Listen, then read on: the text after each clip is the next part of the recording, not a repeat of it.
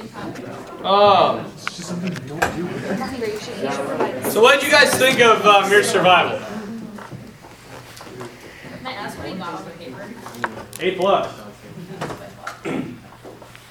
Even though there's some pretty weak points. What'd you think of it?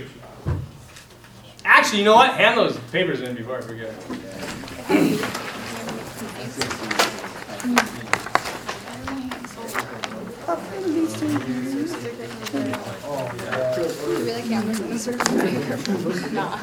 Don't have to fold the corners. Sorry. Yeah. I don't want it to fall apart. What if he drops the stack and has no idea who's Then I'll give you all an A. Sweet. We get all A's? Did he unfold this? Huh? You said we'll give it all A for what? If I drop them. You should put your name on Because I'm not going to come back. Oh, insert smart. I mean, if you Insert pause it, page everybody will number. get an A Yeah. except for you. But Okay. I suppose you could all take a different fall. Yeah, just have a different day. Somebody's trying to get away with a paper clip. He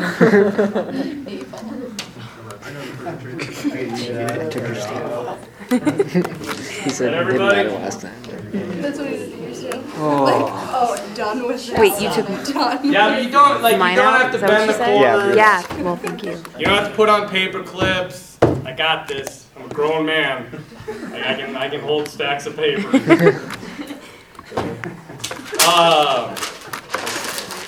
That's mine. Yeah. So no, I want to have just a little Huh? I was just wondering if that was mine, quiz. No. I want to have a little discussion surrounding it. What'd you think? Did you buy in?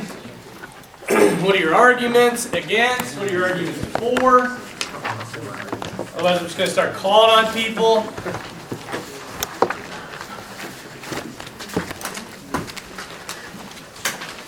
I mean, if you read it and you wrote on it, it should be in your head, right? So what'd you write on? Well, some of them had me like confused because he sounded right. Like what one? Like how as kids you're not. If you go steal something, you don't know if that's right. If you don't know that's right, like wrong at the time, but you only know it's wrong because your parents tell you it's wrong. So if we're instilled with that, then why don't they do it as a young age? Okay. But again, too, how could you contradict that by using what Lewis was writing? I kind of like with that. I kind of made the point like how Lewis said like math was a fact, but we don't really just know that, so we have to like be formed in that, just like our conscience has to be formed, I guess. Right. And math exists whether you're taught it or not, right? And so just because something's taught or learned doesn't mean that it's a human invention. I mean, the very fact, you got to think this way too, at least maybe this is just me, but mathematics in itself, you know, forget morality, forget all these, is mathematics objective? Not really. Huh? Is mathematics what? Objective. Yes. Why would you say not really? Because, like, I understand how math is, like, factual, but is anything, like, I don't know how to describe it. I'm thinking of, like, abstractly, like, is everything truly, like, whole, like, one? I don't know how to describe it. What do you mean by that? Like, there's an infinite number within a number. Like, there are infinite numbers within one, so how can something actually, I don't know, I'm tired. We're all tired, brother. I mean, you, again, the maybe the more abstract math, but I mean, without the factual basis of math, without the objective nature of math, we can't make things work. So well, no. Would it be possible to live our life without knowing math? Sure, I'm talking. Yeah. But we as humans are meant to discover. And we continue to discover, and as we discover, and again, I'm biased. Were we always meant to discover, though? Like, thinking like Garden of Eden, we lost our way when we ate the apple of knowledge. You know, I don't know if that's actually happened or not. But before that, we were just like all fine and dandy being naked in the garden, just eating fruits and vegetables. Right. I mean, life was grand, right? And God only gave us one rule. What was the one rule? Don't be mean. right? Because again, we got to be careful with the fruit and all that stuff, and not make it into a tree and an apple. It's all. It's it's an analogy. It's a story. It's telling us the truth about something that's gone wrong in humanity. So when God says, "Don't eat from the tree of the knowledge of good and evil," He's saying, "Don't try to decide for yourself what's good and evil. Leave that up to me. Anything else you want to do, go ahead and do it. You want to kick the monkey, kick the monkey. You want to eat bananas, eat bananas. The whole creation is yours. Just don't try to decide what's right and wrong for yourself." That's the story of Genesis. Okay? And yeah, things were grand, We only had one rule. Kills me when people are like, Catholic Church has so many rules. I'm like, yeah, God tried it once with one. It didn't work. Said one. It was one rule. But yeah, we were meant, God says in the creation story, and again, I want to be careful about this because I don't want to quite get into religion too much here. But, He says, have dominion. Subdue the earth. Have dominion over it. What does that mean? Harness it. Learn about it. Discover it. Figure it out. Figure that you can take, opiates and make painkillers. And humans say, opiates, painkillers, let's abuse the hell out of them. God says, no. That's not having dominion. That's being dominated by. So yeah, the idea is that human beings, by our very nature, we are curious. Right? We're trying to learn new stuff. We're trying to figure out new stuff. That's what we do.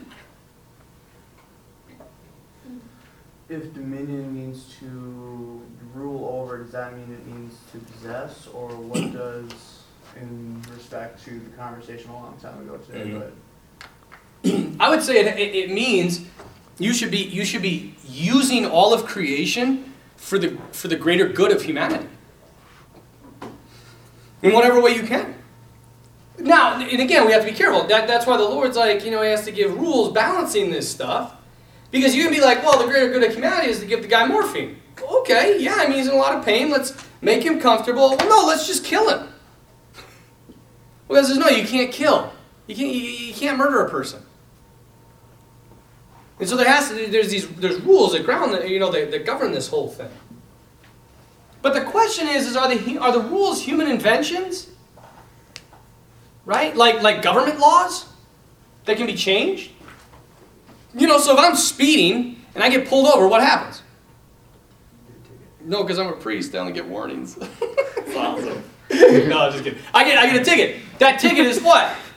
$50, right? That's the penalty. Could that change? Yeah, that can change any time. Whenever the government says we can change this. But if you kill an innocent human person, can that law change? Can somebody say, no, you can kill innocent human people, that's okay? And it'd be true for all of humanity. Are these human inventions, or are they being discovered as objective rules? A law that's a standard. That's almost imposed on us from without.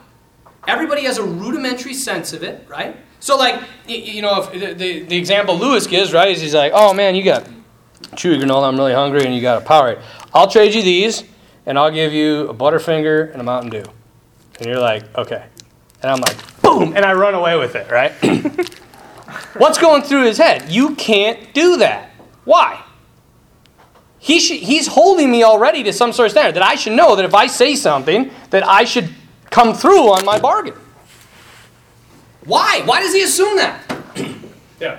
Pretty much what I said. Because it seems like, for the most part, doing immoral things is easier. Mm-hmm. So punching him in the face would be a lot easier than having to use your resources and trading him.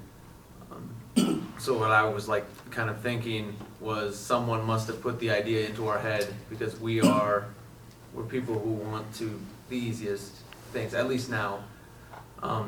So someone must have put an idea into our head, God. Well, let's even say humanity, because this is what he's arguing. Okay. So why would humanity put a rule into our head that is really, really freaking hard and almost impossible to follow? And most times demands that we give of ourselves more than we take, when our instincts tell us that we should take all the time. Like, what human being would do that? One who has never sinned. Okay. Yeah, man. Okay, I'm with you. But the question is, like, because some people make the argument, that this is a rule that's imposed on humanity, and humans made it up so they could cope with everything. Right? That's what Marx calls it, the opiate of the states. Religion, rules, all these standards. It's a way for people to cope with their miserable human existence. Okay, I mean, that's a fair enough argument, but I would come back and say, if that's true, why the hell did we make God so hard? My kind of religion is the God that's like, you can do whatever you want, and you can still go to heaven. But that's not what we find in the history of mankind. We find these beings, first in the pagan world, that are incredibly the punitive consequences that come from defying the gods. Like all the people in the early, the pagan time just walked around in fear. They were afraid of offending the gods. If we were making up all these gods and they didn't have some sort of external, dimension, why would we make them so terrible? I don't know. I mean, Marx would say because it controls people. Right? So if I have a terrible God that's, vindictive and is going to send you to hell, then you'll listen to me when I say these are the rules. And it will control you. I don't know. So again, we come back to the question. Really quick, just so we're clear, what is his base argument? It's for survival. What's that? It's for survival. What is? Morality. Morality is for survival. Morality is based on survival. Correct? Okay. Is that true?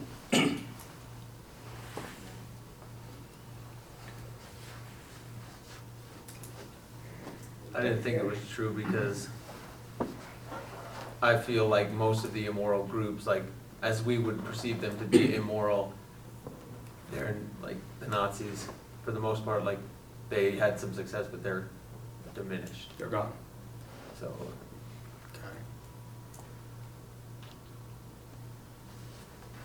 If morality, one of the things that I thought about was if morality is based on survival, then why would someone else risk their life to save the life of another person? Okay. What does he say about that? To He says increase the, bravery. the community believes. What's that? He said that the community will have faith and it'll give them hope or something like that. Right. If somebody would give their life for another, it would get increased bravery and courage within the army. Is that true? Not necessarily. Depends on the army. Right. Well, and it depends on quite a few things. And this is really important because the base of his argument is morality is based on survival. And we're going to come back and say, well, what about the person that gives their life with no possible chance of return for somebody that they don't even freaking know? Right? Because people do that.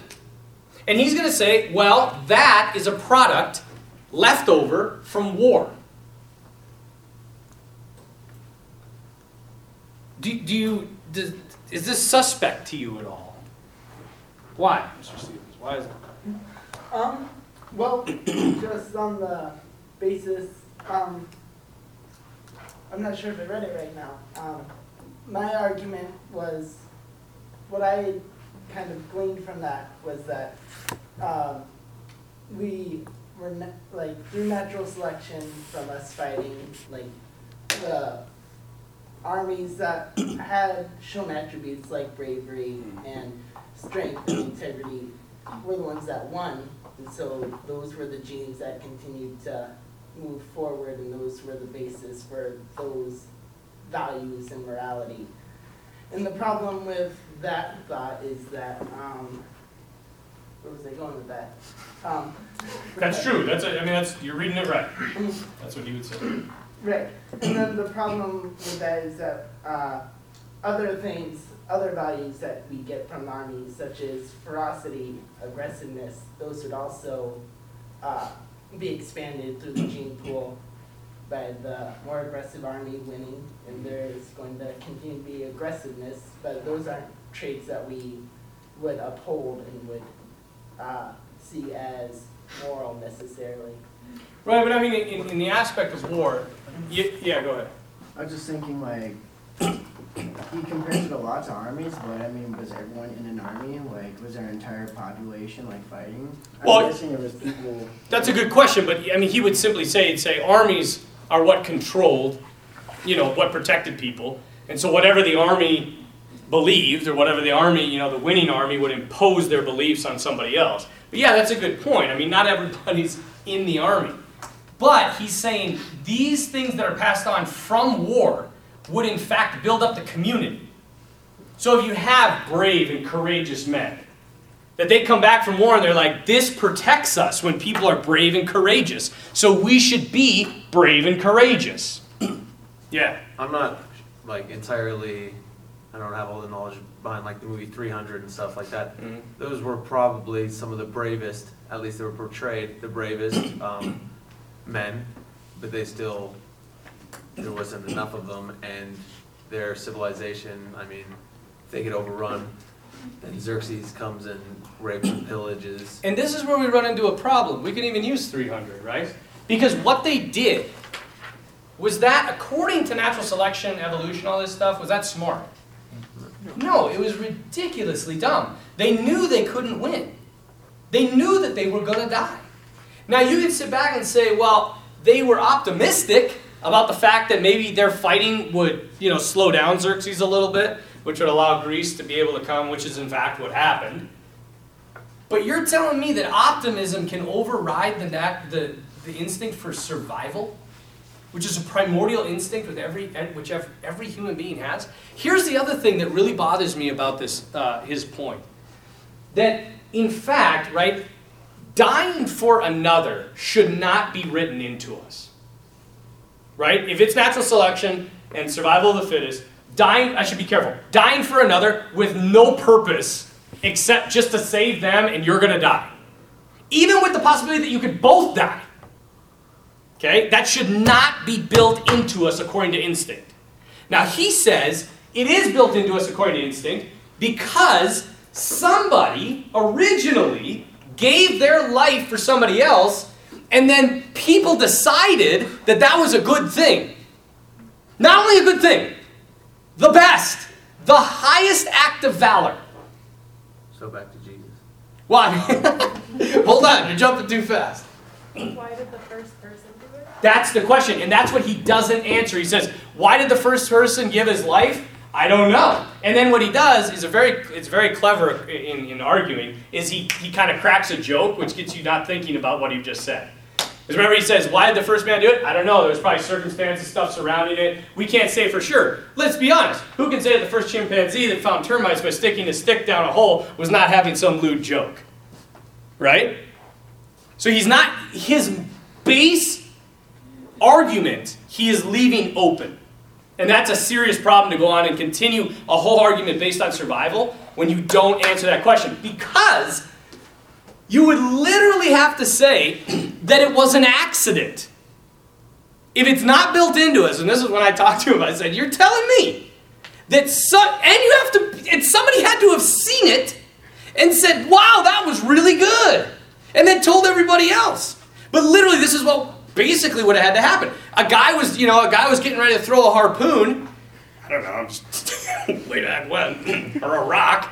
And this guy was like running to go and get another rock, and he tripped sideways and like fell in front of this guy, and boom, he takes the rock to the forehead and dies. And then this guy has enough time to throw his harpoon and kill that guy. And then somebody else actually saw it and said, holy cow, that was really brave. I mean, that's stretching it, man. And then he says something else that is really, you're gonna. What if, say he was alive, what if somebody survived, they killed that guy, said, how did he die? Oh, he saved me, he sacrificed his life. The victor gets to tell the history of it. So, whoever wins the war, the battle, gets to tell the history of it. So he told the people, it goes back to themselves, yeah, he saved my life, he gave his life for me, and now everybody thinks it's great, when it's all based on a lie. Right, but again, I would sit back and I would say, if you and I are debating, we're talking about critical thinking, and that is your answer to my question of how did we find out about the first guy killed? I would be like, man, that is freaking thin. That is thin. Now, I'm saying, could it have happened? I guess. I mean, you know, like, a guy could have been, you know, bending down to pick up something. When he stood up, he took an arrow through his forehead. And then another guy behind him. Yeah, but that's thin.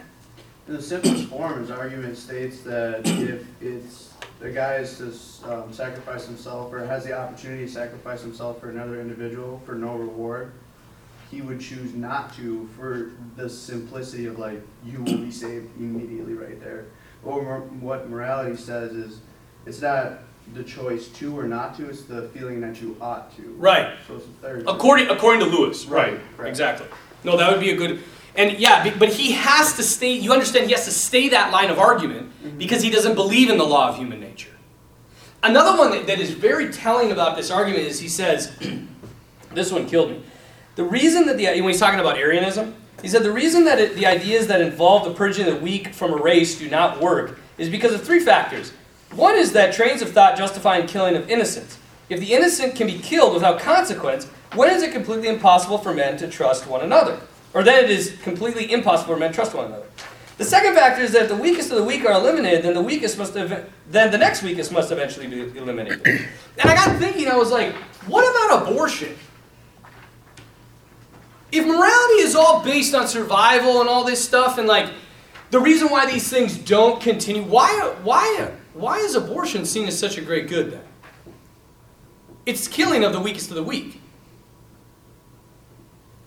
And obviously, if we're such an advanced society, I mean, you would think, and here's another thing, you would think that if morality is evolutionary, just like the human being, we should be what?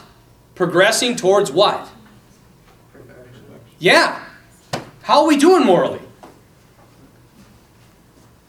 I don't know. I mean, yeah. He says trust in there too. It's like with trust, there's the expectation that someone else will be honest with you, which there's an objective standard there as well. Exactly. No, he uses it all the time. He uses the objective standard very subtly, but all the time. Now, I will give him this. This is a high school kid. That's pretty damn good for a high school kid. Now, he worked at a parking garage and had a lot of time to think.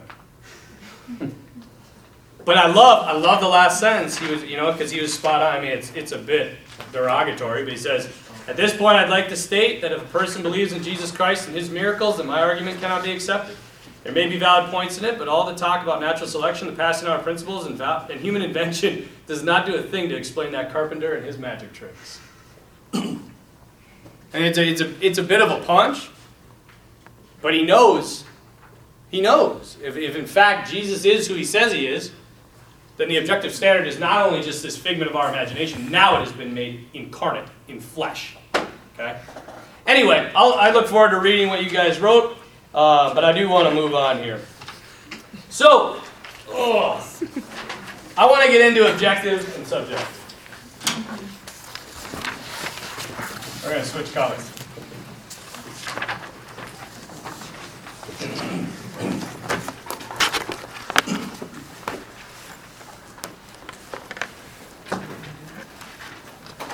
Okay, I just need a couple volunteers.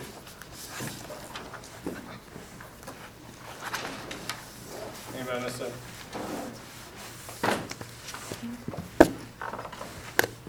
Come on up. You're on this side. You're on this side. It's 3 simple questions. Number 1. Don't let the other guy, don't cheat here. Who is, right now, the best football team in the NFL?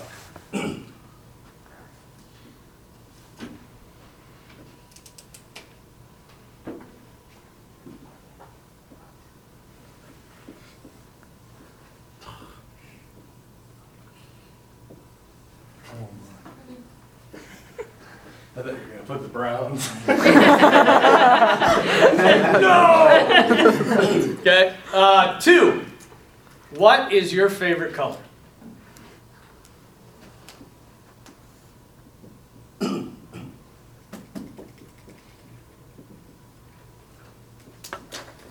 Three.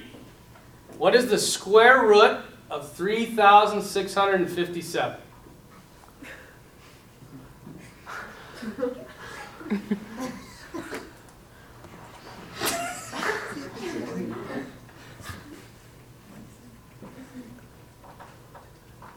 Okay, sit down.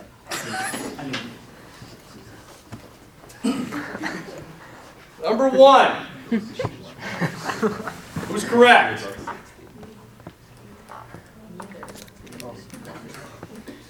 Seahawks. They won last year, and they're in the Super Bowl again this year. As of right now, here's the first question. Is this objective or subjective? It's objective. Do we have a standard to measure who is the greatest football team in the world? Yes. The Super Bowl. They're the world champions. That makes them the best team. It's objective. That's our measurement.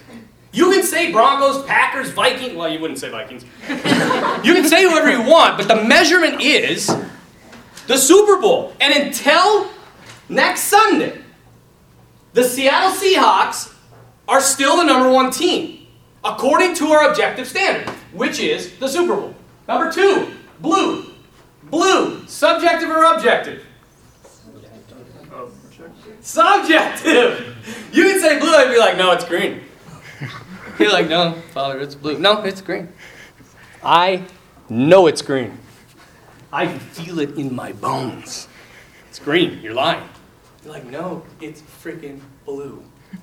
Okay? Square root of 3,667. Objective or subjective? Objective. Mathematics. I don't know what the hell it is. Who cares? That was the point. What is it? Between 60 and 61. Nice. Cool.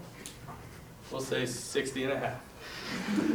Right? So the point is we got to be careful. The main one I like to ask is this.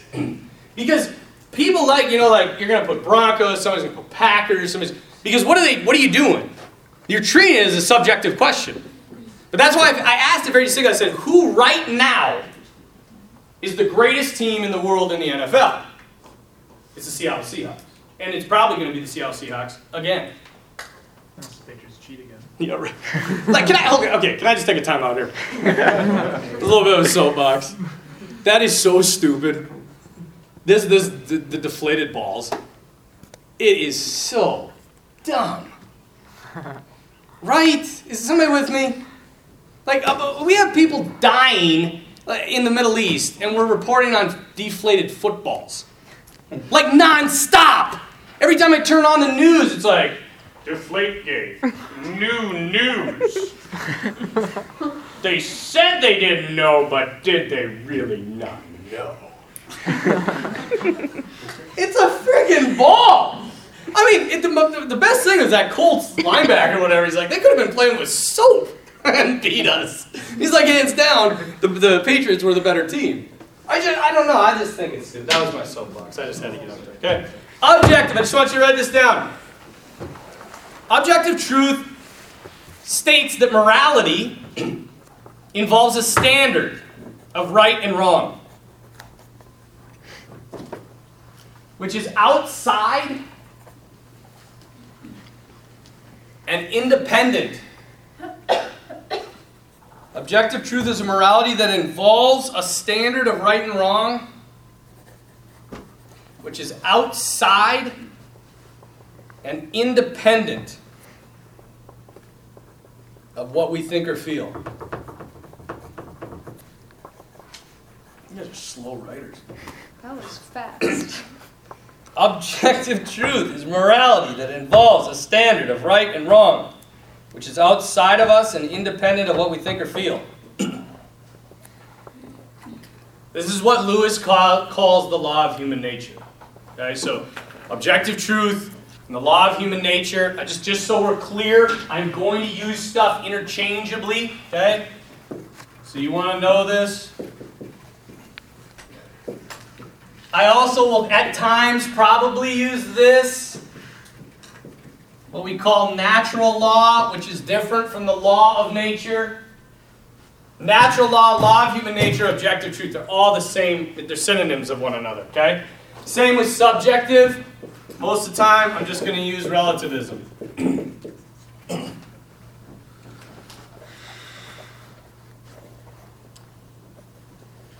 Subjective truth, also known as relativism, is morality that is based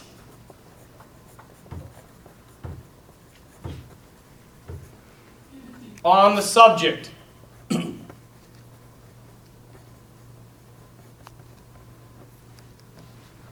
You decide what's true.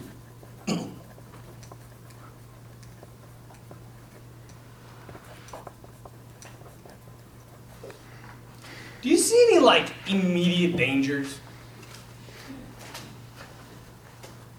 Anybody? Especially here. It's obvious. Huh? Well, I mean, there's like obvious examples in the past of dangers. Oh, I've brought up the Nazis 1,000 times already. I mean, Right. Right. So the danger of relativism is if you're true and or you're right and I'm right and she's right and she's right and you're right and nobody there is no standard, then is what the Nazis did bad? No. I mean, it's maybe to you, but to them it was great. So yeah, that's an evident danger right away. Who's right? You know? I mean, I say this a lot when I teach about relativism. I've often wanted to like go up, seems like you're the only guy in the front. Like, you know, you're talking to a guy and he's like, no, dude, I want to do and I can, you know, I party, I drink, I can do whatever I want. Nobody's going to tell me, don't judge me, only God can judge me, blah, blah. So I'd be like, you believe there's absolutely no truth, right? There is no truth. What I say is true, and what you say is true, And so what I think is right, right? And they're like, yeah, that's right. And just, bam. I mean, just clock them, knock them out. And while they're laying on the ground, just be like, damn, that felt good. So it must have been good. And walk away. No, I mean, that's how ridiculous it is. I just imagine you thinking about that. I'd love to punch somebody as a priest. No, I mean, it would be a fair fight. I wouldn't just, hit somebody. You want to hear a funny story? I actually I've been hit many times in my life in the face. Because most of the time I'm trying to break up fights. Because fights just seem so stupid to me. But one time, this was back when I was at NDSU. The football players, man, you guys will, you'll appreciate this. So I had no idea. First of all, I was playing pool. I was at this Christmas party, and I was playing pool. It was me and my buddy, and then we were against this one guy was pretty big, and this other guy was a freaking monster. He was huge. And I'm like, wow, these guys are really big. My buddy's like, oh, they're football players for NDSU. I'm like, oh. I was like, what? He's like, well, that guy's, whatever. What big guys? What do you guys play? What position? I ain't bigger. You're bigger. High school I played guard. Guard. We'll call it guard. Okay. I thought you played now. Oh, he does. Suck. Anyway, so it's a guard, and the other guy was a quarterback. I'm like, oh. That was back when NDSU did not have 4 national championships. We were really bad. And so, he's sitting there, and I was having a good time. I was in no way, I want to be very clear, I was in no way drunk. I had had a few beers, I was having a good time, we were playing pool. And I don't know why I said this, but the quarterback, he's setting to break, right? And he breaks, and it was the worst break I've ever seen in my life. And I'm like, oh man, if your pool game is anything like your football game, we got this game in the bag. Well, last night, the night before, he had thrown 4 interceptions, which I didn't know. And and then the big guy was like, why do you gotta go there? I'm like, go where? I was just totally oblivious. I was just talking a little trash. He's like, football. I'm like, I don't know. And that was it. It was kind of this scuffle, and he was pissed. All of a sudden, later on, I went up. I was going to get a glass of water, and all of a sudden, I felt this tap on my shoulder. Turn around. It's the quarterback. Just drops me. And then my buddy like jumps on it, like tries to grab him, and this big guard like catches him by the throat and throws him down. I mean, we didn't have a shot. So I was like, I'm just gonna lay on the ground. Anyway, so I did get punched, but I've never really thrown a punch. So subjective truth is all about, and that's why we call it relativism. Relativism means what? Truth is relative. It's relative to the subject. Okay? So you decide what's right, I decide what's right, blah, blah, blah. It comes, like for a long, this goes way back to ancient times. There was this guy, his name was Protagoras, however you want to say it. And he was a really good, what we call rhetorician. Do you know what rhetoric is? Yeah. What's rhetoric? Like a poem kind of thing. Writing? No. Like a little dancing. No. Little dancing guys. No. Isn't it like the art of speaking? It's the art of speaking. Come to your side. So it's be able to get people to believe things that aren't true. So like, who's a good rhetorician? Hitler. Yeah, Hitler would have been a decent one. So anyway, the point being is he said truth is relative, and I can prove that it's relative because I could get a jury that has convicted a man of murder just by rhetoric to unconvict him and say he was not guilty. There's no truth. It's all about how you present the point and if people believe you or not. That was his whole point. Now, back in the day, everybody laughed at him because that was back when people really believed in truth. And they even made a comedy about him, a play. And it was called The Clouds. Aristophanes put this play together. Aristophanes would have been like the Steven Spielberg of the ancient world, or Peter Jackson or something like that. But anyway, it's a big deal. And he wrote this play, and in the play, it's about this teacher who teaches that there is no such thing as truth, and the teacher believes that if he just uses the right rhetoric, he can sway the kids to believe that there's no truth. And guess what happens in the end of the play? Got it. Yeah, the kids kill the teacher. Because there's no truth. And everybody, this is hilarious, because this is stupid. But for some reason, thousands of years go by, and all of a sudden we get this guy, and his name is René Descartes. Not Descartes. Descartes. It's really important. I want you to write him down. Because he reintroduces into philosophy doubt. Now there's a difference between doubt and contemplation, right? Or questioning. What Descartes says is, he says, well, everybody's saying there's truth, there's objectivity, there's all this stuff. And I gotta believe that René Descartes was like kind of an ancient hippie. Pretty sure he was a hippie. Because he's sitting around, it's like, if everybody believes truth, what if we doubt? And they're like, doubt what? He's like, everything. Like, what do you mean, René? Well, like, everything. Well, give us an example. Okay, well, I'll give you. I've been thinking about this a long time. I got these 3 levels of doubt. Okay? So check this out. First one. Sense knowledge. René, why should we doubt sense knowledge, man?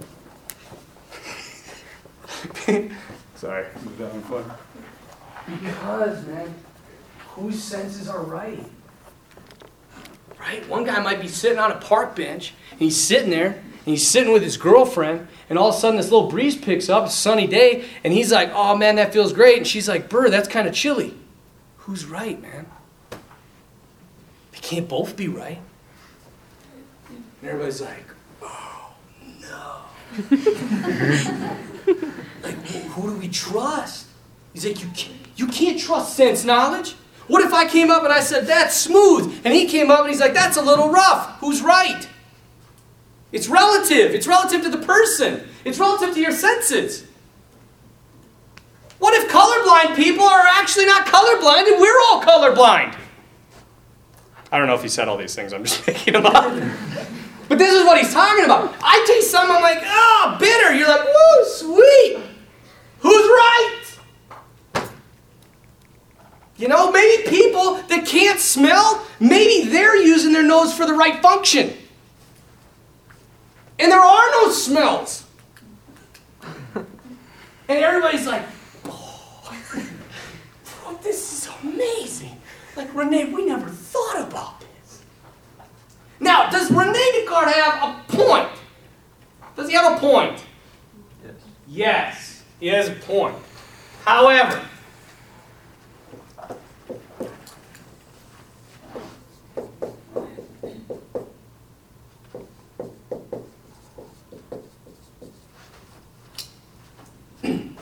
the difference between absolute zero and the temperature, the core temperature of the sun, absolute zero and 27 million degrees Fahrenheit. Okay. Is anybody going to stand here and be like, whoa, it's kind of warm? Or is anybody stand here and be like, little chilly? No! That's hot, that's cold. On his concept of sense knowledge, where does it lie on the line? It is so minuscule that you couldn't even see it. So yes, is there some variation? Yeah, there's some variation, but come on. Nobody's going to walk across glass and say, woohoo, feels like fur. I'm serious. Or rub sandpaper on their face and be like, oh, exfoliation, you know? I mean, sure, there's a point here, but what his problem is he takes this and he applies it to everything. He said, if we can't know our senses, oh my gosh. You guys, where do you get 99% of your knowledge? Senses. Your senses. You read it with your eyeballs, which is a sense, sight. You taste it with your tongue, which is a sense, taste. You feel it with your hands, which is touch. You hear it with your ears. I'm talking to you, you're getting knowledge, hopefully, right now. If we doubt our senses, oh my gosh, we lose 95% of all knowledge. All truth is out the door. But he doesn't stop there. He says, no. He's like, you guys think this is blowing your mind? Hold on. Check out number 2. Dreams, fellas. Let's talk about dreams. Rene, what are you talking about, man? You guys ever had a dream where you're sleeping and you're dreaming and it's so real that you feel like you're there? And especially those dreams where when you wake up, you're like, thank God that didn't happen. I had one where I killed a person and I was dragging the dead body and hiding it places. And I really felt like I was there. I'm like carrying this body. I'm like, my priesthood is over. And I'm like, I don't even know how. I don't think I killed this person. But I feel like I did. It is so frustrating. I'm telling you, one of the most real dreams I ever had. And I don't know why I had this dream. But I was in, you guys have seen Inception, right? This is what Descartes' talking about. Inception is not a new idea. They took Rene Descartes and they kind of just made it into a movie. And one of the things I love about Inception is they say you know you're in a dream, first of all, how? Do you remember? No. That's how you be sure of it. But the first thing is, how did you get here? Remember that? They're like, how did we get here? And he's like, I don't know.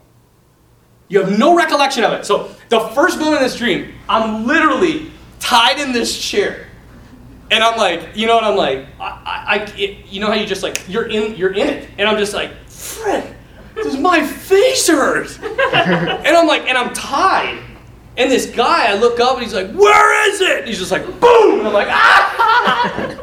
And like, I'm telling you, man, I have never felt, it felt like I was really getting hit in the face. And I'm like, I don't know. And he's like, you've been saying that for the past hour. I'm like, that's because I don't know. I really don't know, I swear to God. And he's just like, but this guy is beating the hell out of me. And like blood, like I felt a tooth fall out. And then all I could think of was like, I gotta go to the dentist now?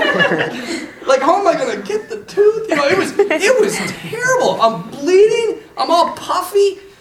And he's like, this is, and there's all these guys with like guns and stuff around. And I'm in this like gold hall. And then he's like, this isn't going to work. He's like, we're wasting our time. I'm like, I know, because I don't know where it is. I don't even know what the hell you're talking about. And so this other guy, he's like, just bring him in. And I'm like, bring him in. I'm like, what are you bringing in? And it's kind of embarrassing. But like 5 hookers come into the room. And I'm like, what the hell? He's like, you're a priest, right? I'm like, yeah. He's like, you made a promise of celibacy, right? I'm like, yeah. He's like, ladies, take it from him. And I'm just like, no! I'm like, no, get me out of here! And it was funny because they're like walking at me.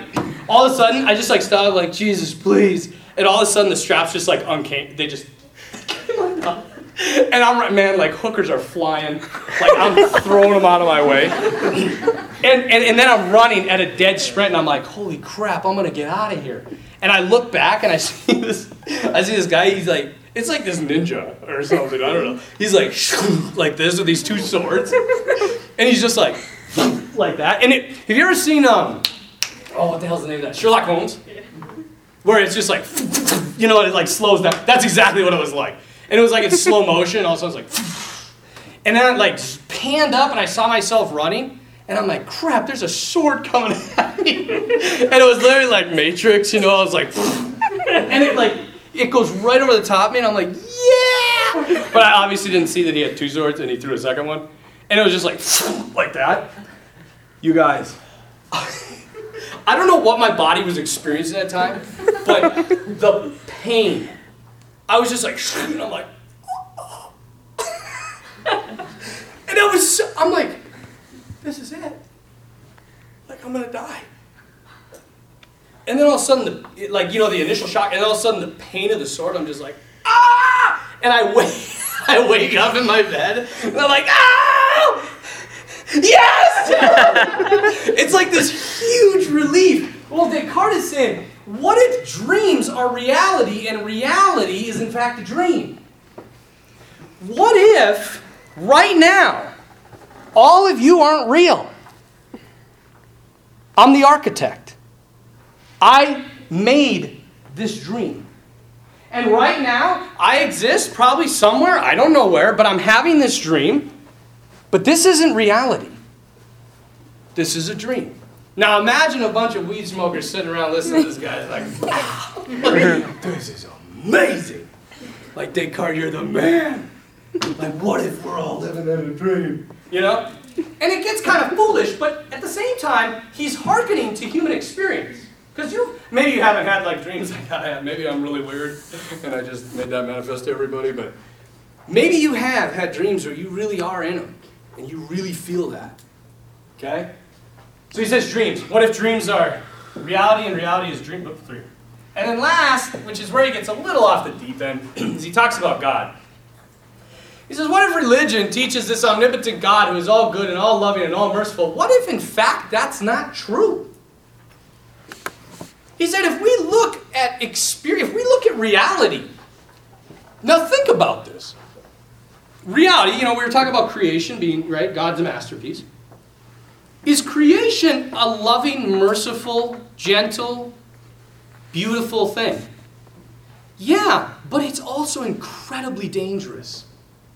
I remember I go fishing up in Canada once a year, which is just like, talk about beauty. Oh my gosh.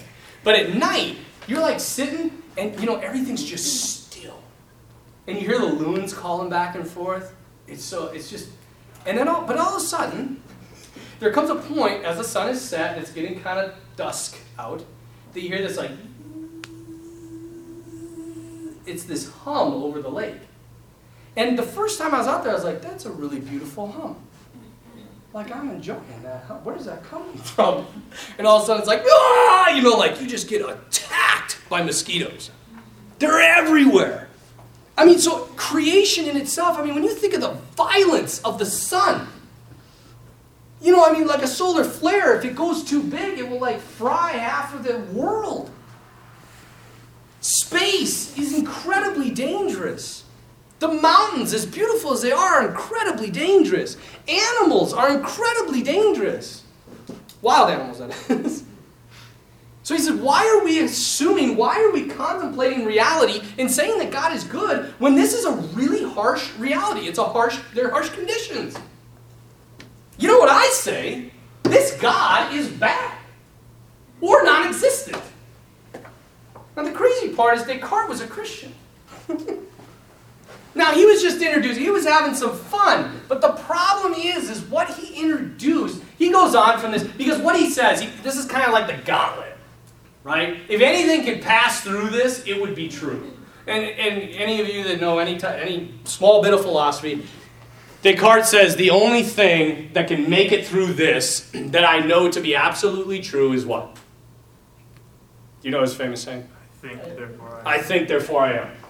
So he says, the only thing that can pass through all this is I am a thinking being. I am thinking about these things, and therefore I exist. Whether I exist in a dream or in reality, my senses are true or not, God is real or not, all I can tell you is that I think, and if I'm thinking about thinking, I must be existing. And then from that he goes on to prove all other types of stuff. But the point is that he used doubt. And this increased and increased and increased. And people are like, we need to doubt. Now, questioning, even doubting a little bit is okay so long as you're in the pursuit of truth. But if you just begin to doubt all truth, then everything becomes subjective because it's all up to you. You know, Rene Descartes would have been like, he would have been a relativist at the end of this. He's his own God. Okay. I think, therefore, I am. We got a few more minutes. And maybe I'm going to stop. Because, what I want to go into next, and we'll, by the way, next week there is no class, if you remember. Make sure you read your stuff for Mere Christianity, get your paper written on that, and you have a quiz on the reading. In 2 weeks. Yep. So, and again, you guys, I know this is, maybe I'm asking too much, but read the first part again. Read it again before you read the second part. Or read the second part, and this week, and then next week, read the whole thing. It's not a bad idea. Okay? Because it'll get some stuff. But what I want to start talking about is faith and reason. Because we are trained in the secular world to think faith and reason don't go together. That reason should be trusted, and when I say reason, I mean like science, the sciences, the physics, chemistry, mathematics, all those hard, fast, factual things. And faith should be doubted, as if the two didn't go together. And we're going to talk about that. And we're going to talk about a thing called scientism, which means that everything can be boiled down to science. Science can prove everything that's true. Tom Cruise? Huh? Is that Tom Cruise? No, that's Scientology. But who it is, y'all know Stephen Hawking? Stephen Hawking is, the guy that's, handicapped but is able to speak through the computer. He espouses scientism. That is that all things can be somewhat, what's the word I'm looking for? Reduced to science. That science is the only thing that can truly prove anything true. Everything else should be negated. And you'll see that. Even in Congress, I have a buddy that lives out in Washington, D.C. He's a chaplain for Congress. He said to try to pass a bill that is not supported by scientific research is almost impossible. The only reason we're even getting close to passing a bill about like the human person or the heartbeat or things like that is because it's scientifically proven now that life begins at conception. And when science proves it, then it can be law.